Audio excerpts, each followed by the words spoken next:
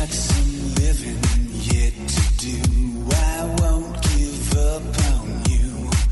See, these machines can bring you back to life. Hey guys, welcome back to another episode of the Mad Talks podcast. For the men out there, can you imagine being diagnosed with cancer?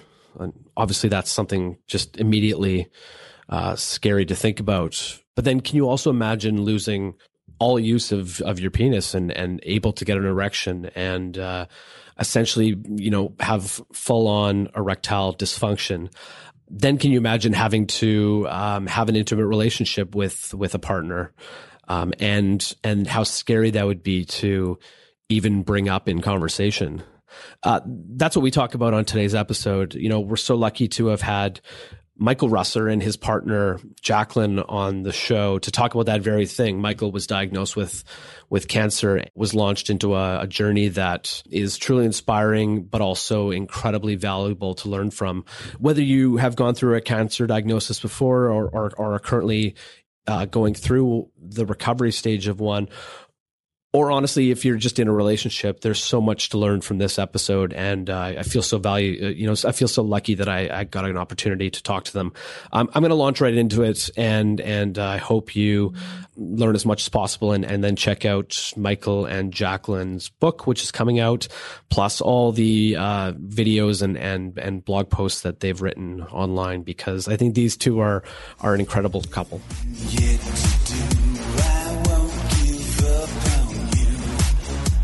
Michael and Jacqueline, thank you so much for joining me on the Mad Talks podcast. We are so appreciative of this opportunity to share our experience with your audience. So we thank you. Yeah, Roger. It's I was looking forward to this since the first time you reached out to me.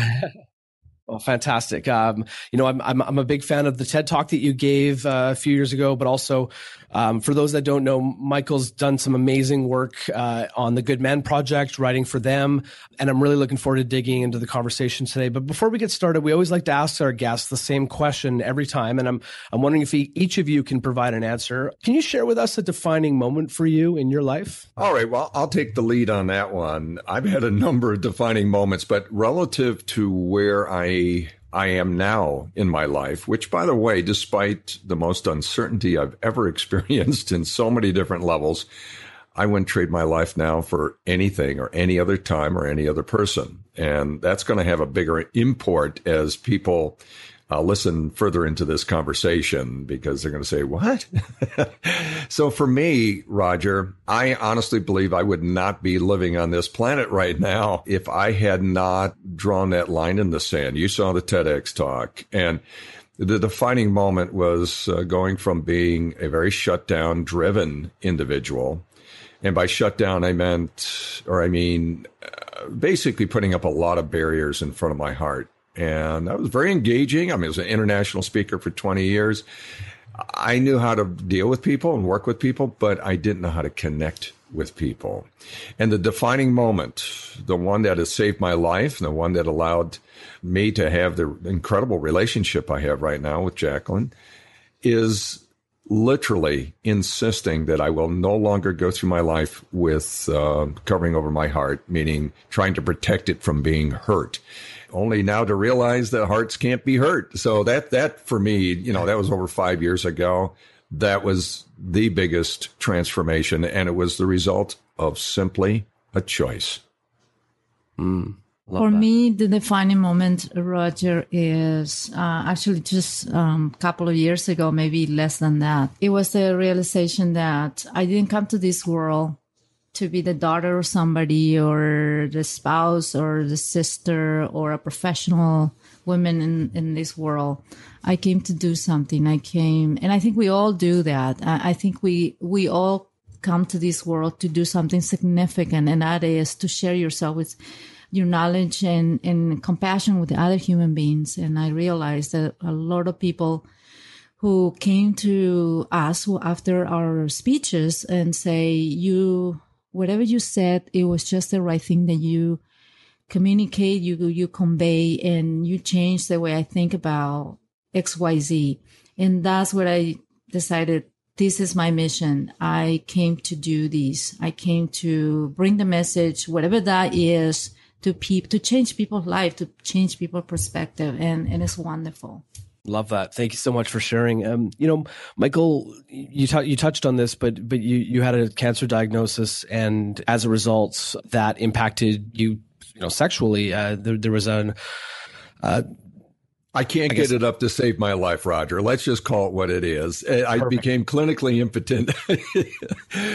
There's no need to dance around it. I know it's men's worst nightmare, and I've had men tell me. And that's amazing. Yeah, I appreciate that. And thank you so much for being so just open and honest with that.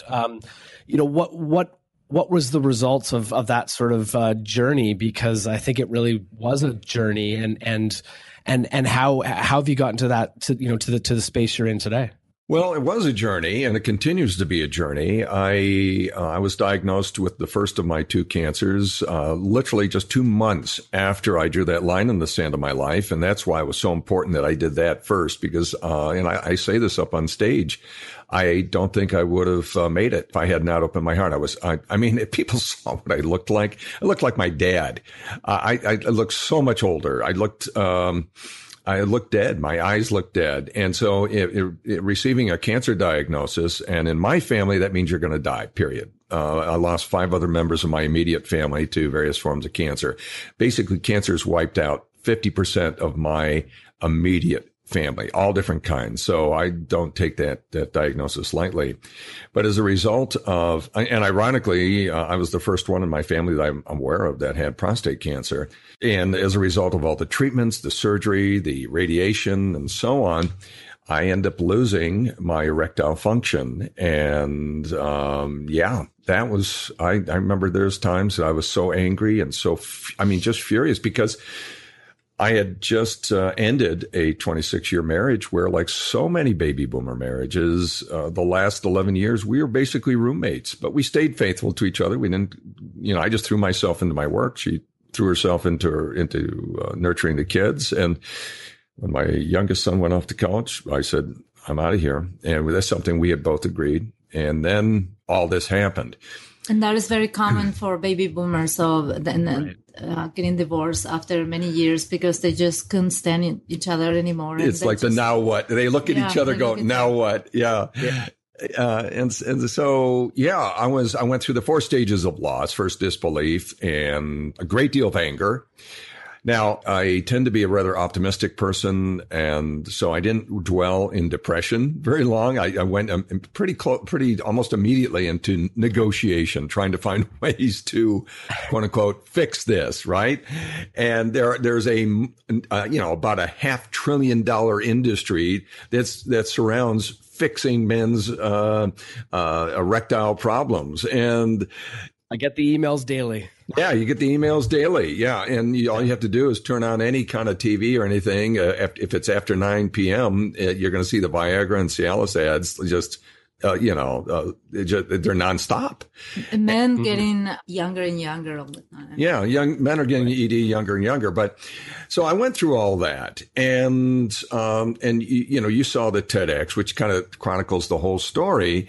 A year after all this happened, Jacqueline and I met in the most unusual of circumstances, which would take far longer than we have here to explain what those were.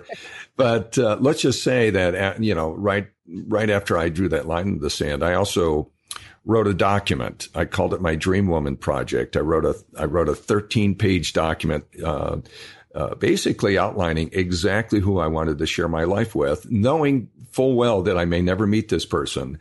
And a year later, Jacqueline and I met. And then 2 years after that, we looked at that document and both our jaws dropped down and go, oh my God, that's you. Mm-hmm. It's true. And that document describes exactly who I am. Yeah. Not kidding. And when we met, neither one of us were looking. I was on my way to Brazil, and she had just. I was done with men. She was so done with men. Yes. Wow. And it's always in those situations that you end up finding each other. Uh-huh. Mm-hmm. One of the things that you touch on very early in your TEDx talk is the idea of men's view of intimacy versus women's view of intimacy, and men, not to generalize, but men typically associate intimacy with sex, and women associate intimacy with hugging and kissing and cuddling and being close. Having that diagnosis, losing your ability to get it up, what did that do to your perspective on your future love life? Well, at the time I realized I'm going to have some serious problems here with erectile function. I'm thinking, I'm pretty much screwed, but not being screwed, if you know what I mean. And I mean, I'm just like, oh, you've got to be kidding me. The only thing you didn't contemplate was surgery. Yeah, there's a surgical implant you can do, but no, it's a dangerous it's fraught with potential complications. And I thought, you know what? No, I don't want to do that. No, not at all. And so when we met, and we started out as friends first, which is crucial, absolutely crucial, because one of the biggest things that causes relationships to ultimately fail that we've discovered is jumping into the sack too soon without establishing the foundation of emotional intimacy, which truly is the foundation for all their forms of intimacy. So we became friends first, and then Jacqueline invited me to go dancing, which I hadn't done in, I don't know how many decades. And then I'm kind of noticing her, and I'm going, wow, wait a minute, I'm going to Brazil. Hang on. And so I knew at that point that I'm going to have to, and she didn't know what was going on with me physically. And so I knew I was going to have to share with her. And so you can imagine what was going through my head, Roger. Mm-hmm. I had not had sex now, and it's been a year later. So I had not had sex now for 12 years. Had never dated anybody other than my wife for 30 years. And I'm about ready to ask this just beautiful woman who I just, got to know fairly well, about intimacy. And I know I had that conversation, and I'm thinking, oh my God, when I tell her, is she going to just pop up and say, oh, look at the time. I got to get going, but we'll be in touch. Bye-bye. I have to say that is probably men's worst nightmare. And, and so that's not at all what she said. When I explained to her what was going on, and I said, are you open to exploring other ways of being intimate? Not really knowing what that meant at the time. She said, sure. And I wasn't until 2 years later, you told me why you said sure. Why don't you share with them why you said sure, just so quickly? Well, first of all, I'm getting to 52 years old soon. And the way I express sexuality and intimacy is quite different from when I was 20 years old or 30 years old or 40 years old. That's the difference between male and female. We evolve. Women have a different scale of desires and wants in terms of sexuality as we age. And I also am I like to explore new things. So when he suggests, let's explore this, I say, sure. I didn't even know what he meant, but I kind of like the idea because the old way of lovemaking was not working for me anymore because my age. I'm a postmenopausal woman, so I have different tastes and different wants as I evolve.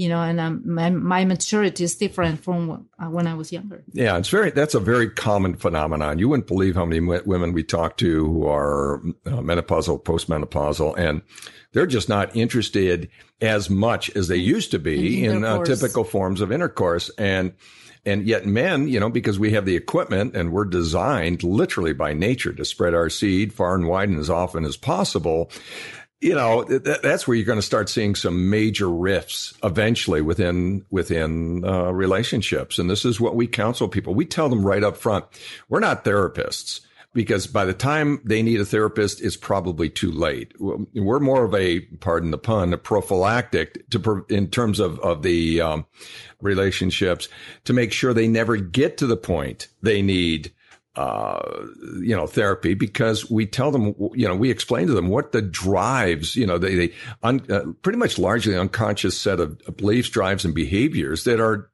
impacting every aspect of their relationship. And we discovered all this not in spite of, but because of our unique circumstance. My inability to have an erection effectively short-circuited this built-in wiring that most men have. And so that allowed me, I mean, I still was very excited, but I didn't feel the sense of urgency, and be very coachable. Yes, be very coachable. If there's one bit of advice I can give the men out there is, well, first let's start with the women. Women, you need to really be clear about what you want in the bedroom, and then be willing to coach your man. And men, you need to listen, because otherwise there's going to be problems down the line. And if you do listen, you will experience levels of emotional, sexual, and even spiritual intimacy you can't even begin to imagine. Trust me on this, because this was a major, major surprise for both of us.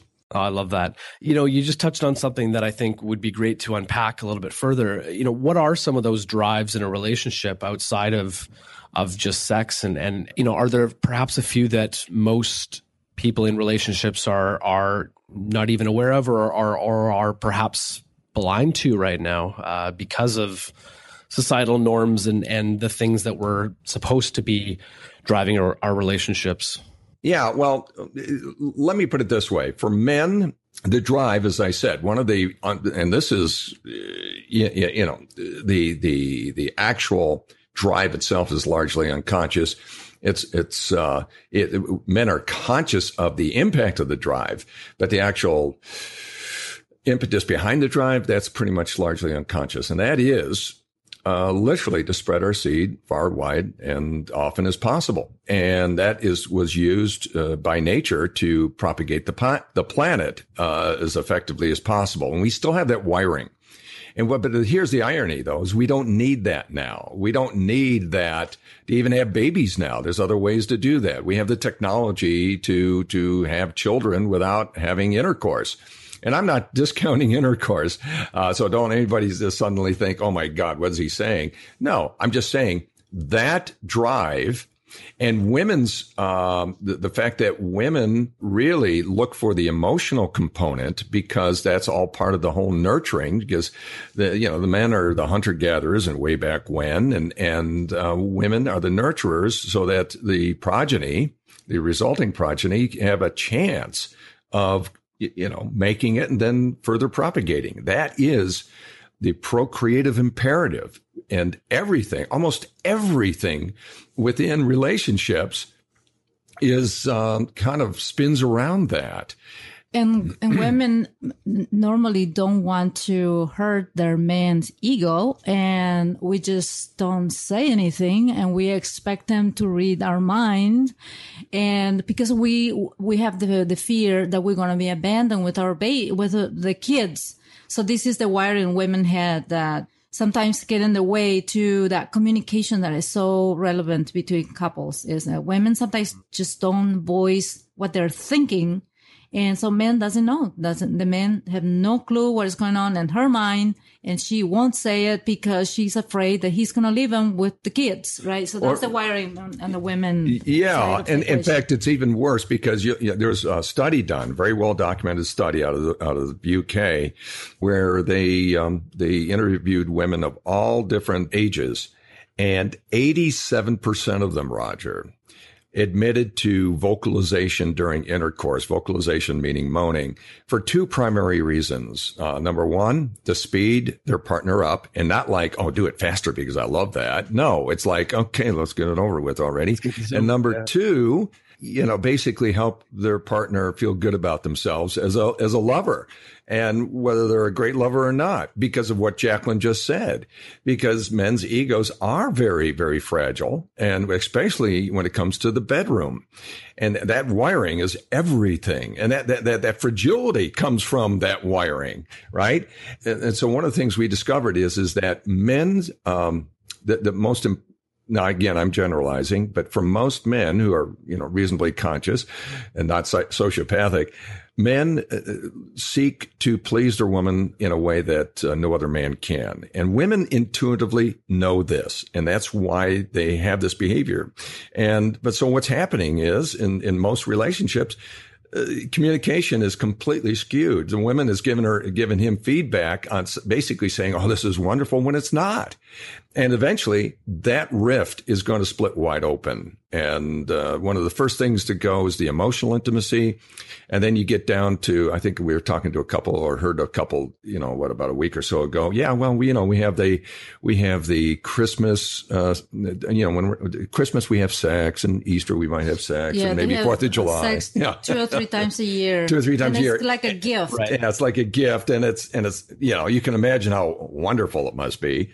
Anyway. Yeah. So I give you this and you give me this other thing. Yeah, It's exactly. like a negotiation point. Very transactional. Yes. And very unfulfilling, extraordinarily absolutely. unfulfilling. Yes. Let's imagine there's a listener out there who them and their partner are going through a cancer diagnosis, or they're in recovery, and there's this whole question of intimacy and perhaps it's being a challenge. What's something that they can immediately do to change course, and hoping that you can walk that person through some of the steps that they can take to turn the situation around? Well, the first thing we do is we look at how strong is their emotional intimacy. And emotional intimacy requires 3 things: a sense of a willingness to be vulnerable.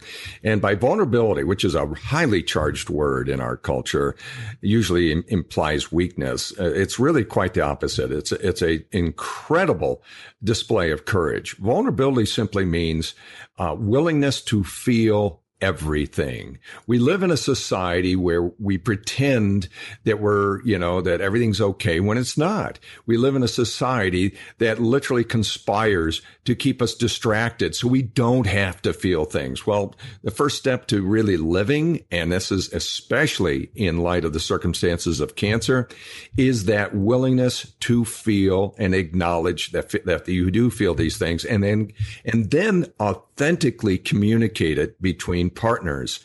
And this means both men and women. So if one partner is going through the cancer, it could be women for breast cancer, ovarian cancer, or any kind of cancer, but the reproductive cancers have the biggest impact on the relationship, of course.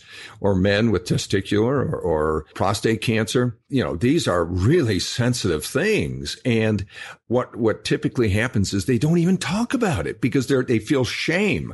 And so the willingness to feel everything and the willingness to be absolutely authentic is crucial. So including saying things that may hurt the feelings of the partner, but at least they're honest.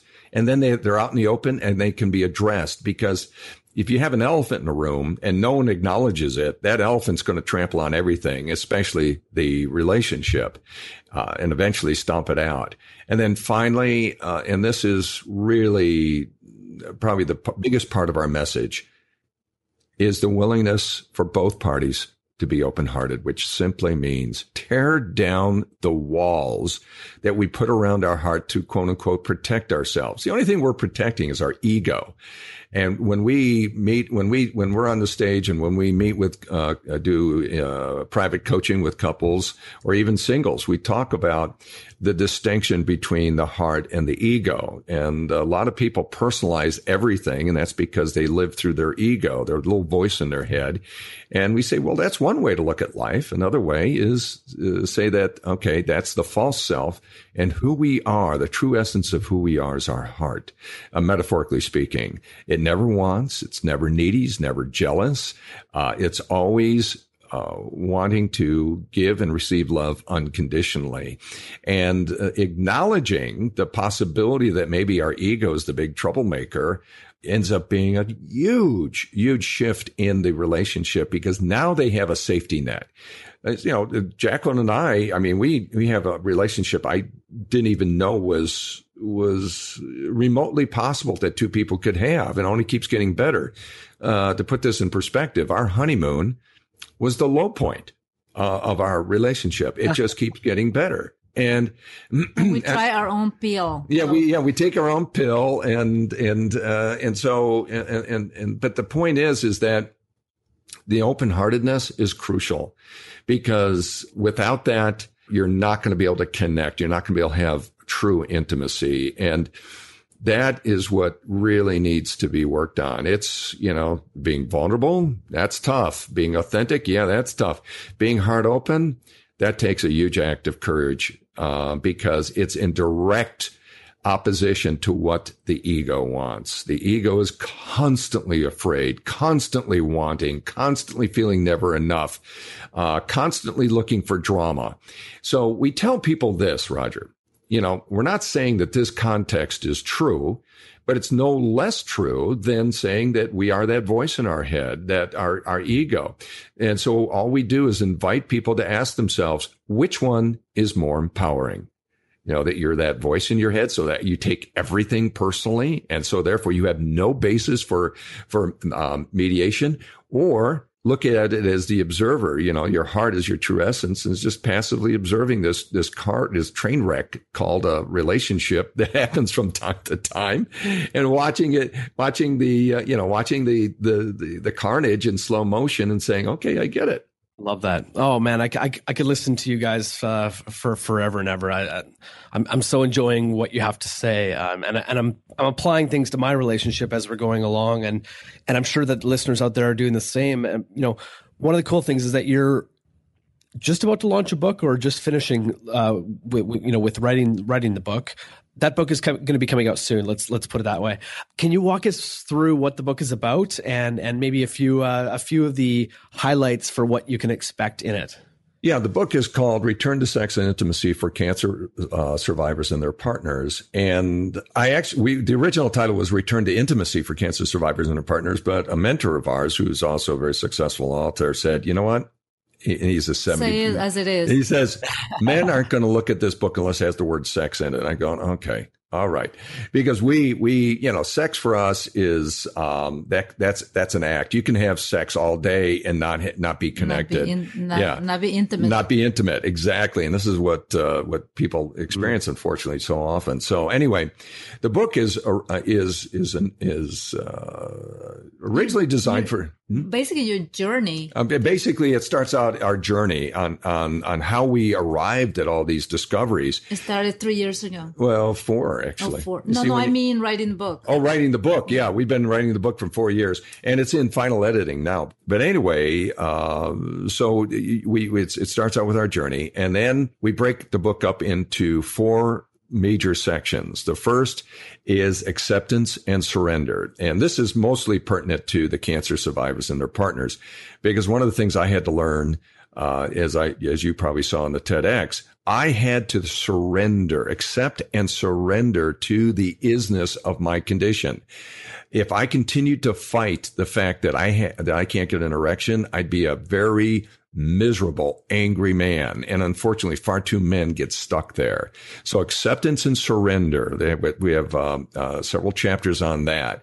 Then it goes into growing emotional intimacy, because this is the foundation for all other forms of intimacy. You can have the world's most mind-blowing sex in the beginning, but I absolutely guarantee you, and I'll put up any amount of money, that if you don't have a firm foundation, a deep foundation of deeply connecting emotional intimacy, that sex is not going to last at all. Right. That's a safety net against wounding. Yes, yeah. So we talk about how to avoid the wounding, and if there is wounding, how to address it. But that emotional intimacy, growing emotional intimacy, is crucial to the success of any relationship. Not just the success, but the growing sense of fulfillment that only gets better the longer they are together. Then we go into the sexual intimacy section, and how to achieve extraordinary sexual intimacy. Once you have a foundation of the emotional intimacy, the sexual intimacy is unlimited. Now, we didn't think this was possible, but we've done research based on third parties, the Masters and Johnson and others. There is literally, once couples, we're talking about heterosexual couples now, once they realize that the fountain of true sensuality, and it's unlimited, comes from the female, they know how to tap into that. They have access to levels of sexual fulfillment that let's just say that on many radio interviews, I've been called a liar. And when I used to talk about it, we're not going to give you specifics now, but it's just beyond what most people can even imagine humanly possible. And it's available to everybody. And then the final section is exploring what we call spiritual intimacy, which is it's nothing to do with religion. Yeah, nothing to do with religion, but there's ways to connect between two people that you don't even have to touch. Level. Yeah, very energetic level. That the first time Jacqueline and I did it, we didn't even touch each other. We were just using a certain way to breathe and looking at each other, being very present for each other. And I almost ended up on the floor convulsing in a good way. Wow. It's very, very, very powerful. But we save that chapter or that section for last, because most people just simply aren't ready for that until they read the rest of the book. They think it's a woo-woo thing. Yeah, they might think it's like woo-woo or something. Yeah, but it's very, very real. And we are amazing creatures as human beings. What we have available to us, what's sitting inside of us, and most people haven't got a clue, is just mind-boggling. And we continue to discover new things. Women have no clue what their body is about. Or what they're capable of. Men, the same thing. Yeah. And nobody teaches you these things in school. Your parents are clueless too. Oh, absolutely. You're right. Nobody does teach you this, which is why I love the fact that you guys are putting this sort of information out in the world. And it's people like you that we need more of to shine lights on those areas of our life that either we didn't know exist or we forgot. You too, Roger. Oh. What you're doing is an amazing, benefit for people who listen in your show. We need more of shows like yours. Yes, absolutely. Our mandate is share with men that it is okay to be vulnerable, which is why I loved what you said, in sort of your 3 steps to success. And because that is something that men just are not doing a good enough job of tapping into. And it's something that's so important in our lives. And I don't know if that's ever really been, the case where men are tapping into that, but I feel like we are at the perfect, now is the perfect opportunity to enhance that. Absolutely. And that's all based on wiring. The reason why men don't want to show vulnerability is because they connote that with weakness. It's quite the opposite. It takes an amazing amount of courage to allow yourself to feel everything. That's what true vulnerability is about. And, there's existential vulnerability. See, this is what happens here. We were wired early on to avoid existential extinction, right? And, but because we are conscious human beings and we have emotions, at the very early stages of our upbringing, we collapse the notion of emotional threat with existential physical threat. And men are designed by nature to avoid existential threat more than anything, because not only to protect themselves, but to protect the family. Again, they're a big part of the whole picture of the propagation of the species. This is all hardwired. And then you've got the cultural imprinting going on even today about, you got to be a man up. You got to do this. You got to be tough. You got to do all that kind of stuff, and, and all it's doing is it's causing men to eventually, so many men are now committing suicide because they can't, that no one's taught them that it's okay. Not only is it okay, it's crucial. They're able to acknowledge the full spectrum of who they are as human beings. And, I'm just so passionate about this because I do a lot of men's work through the Mankind Project USA, and it's an amazing organization that helped me tremendously. If I hadn't done their work, I don't think Jacqueline and I would be together, actually. Love that. Hey guys, before we go, we need to start wrapping things up.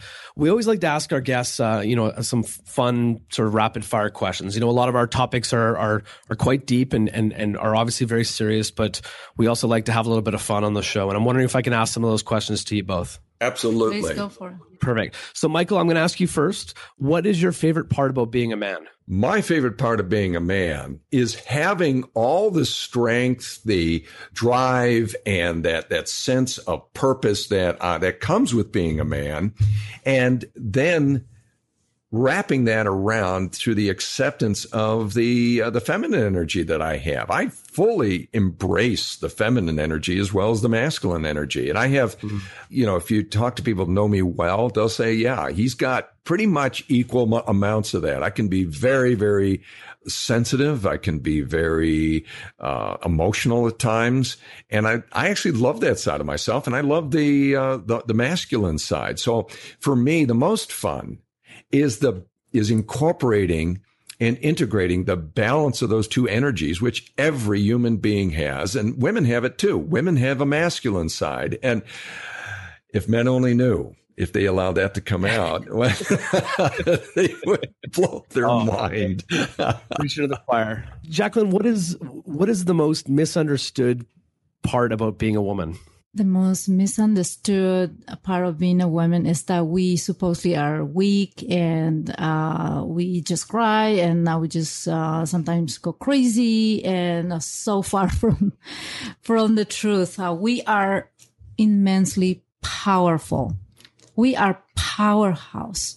Every girl, every woman, every lady are just incredibly powerful. And when I'm on the stage with Michael, I try to convey that to the audience. I look at the girls, I look at the ladies, and I tell them, you are powerful. Do you have any idea what is in you? And so that's what I like about being a woman. And feminine, the word feminine seems to be like weak, but it's quite the contrary. We are powerful. Love that. Jacqueline, in your opinion, who is the most influential person of all time? In my world, the most influential is, I would say Oprah for me. Love that. She was a turning point in my development as a conscious person. She's kind of woke up the feminine side in me to have the courage to be in front of the audience and speak up.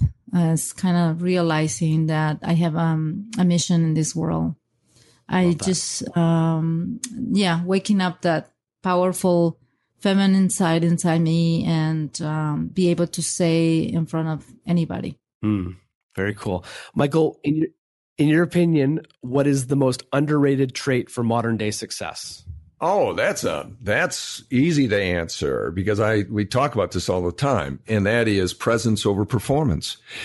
We talk to, when we talk to couples, we talk about get rid of the word performance, never allow it into your bedroom, become present, which means a state of active awareness without any agendas, goals, or expectations or distractions.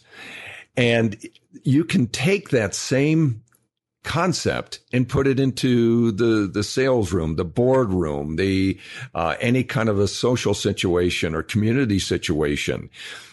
People today are afraid of being present because in the present moment, there's this sense of uncertainty because in the present, you're not anticipating the future. You're not worrying about the past. You're living the moment by moment, but from a state of pure awareness. And people gravitate to that like a moth to flame.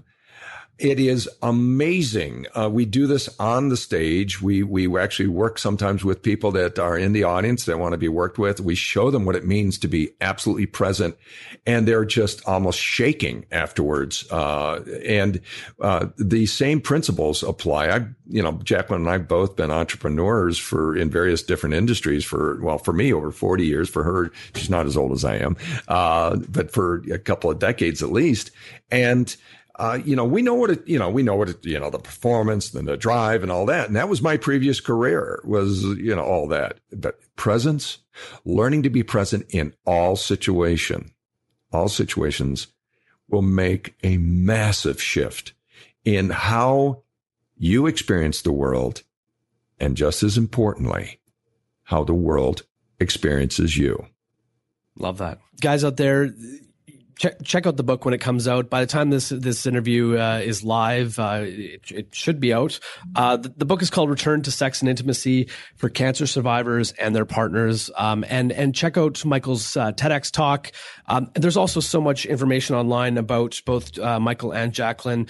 But guys, what's the best way for people to learn more about you? And also, if somebody wanted to reach out, say hi, or ask a question, is there a better way to get in touch? We both have a website, and Michael Raser Live is Michael's, where people can reach out to him and also see where presentations, live presentations that he and I are doing this new year. In 2017, we're going to launch our speaking. We already done that in 2016, but we're going to do it even more in 2017. So that's where the calendar of events, live events, if people want to come and see us.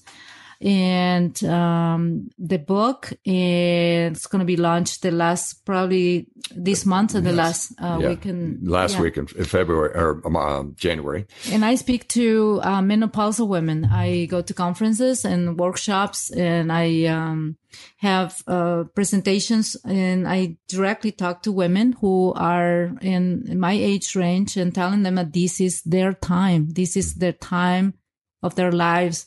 That is, they have to make a priority of themselves. What's the address of that, Sweetie?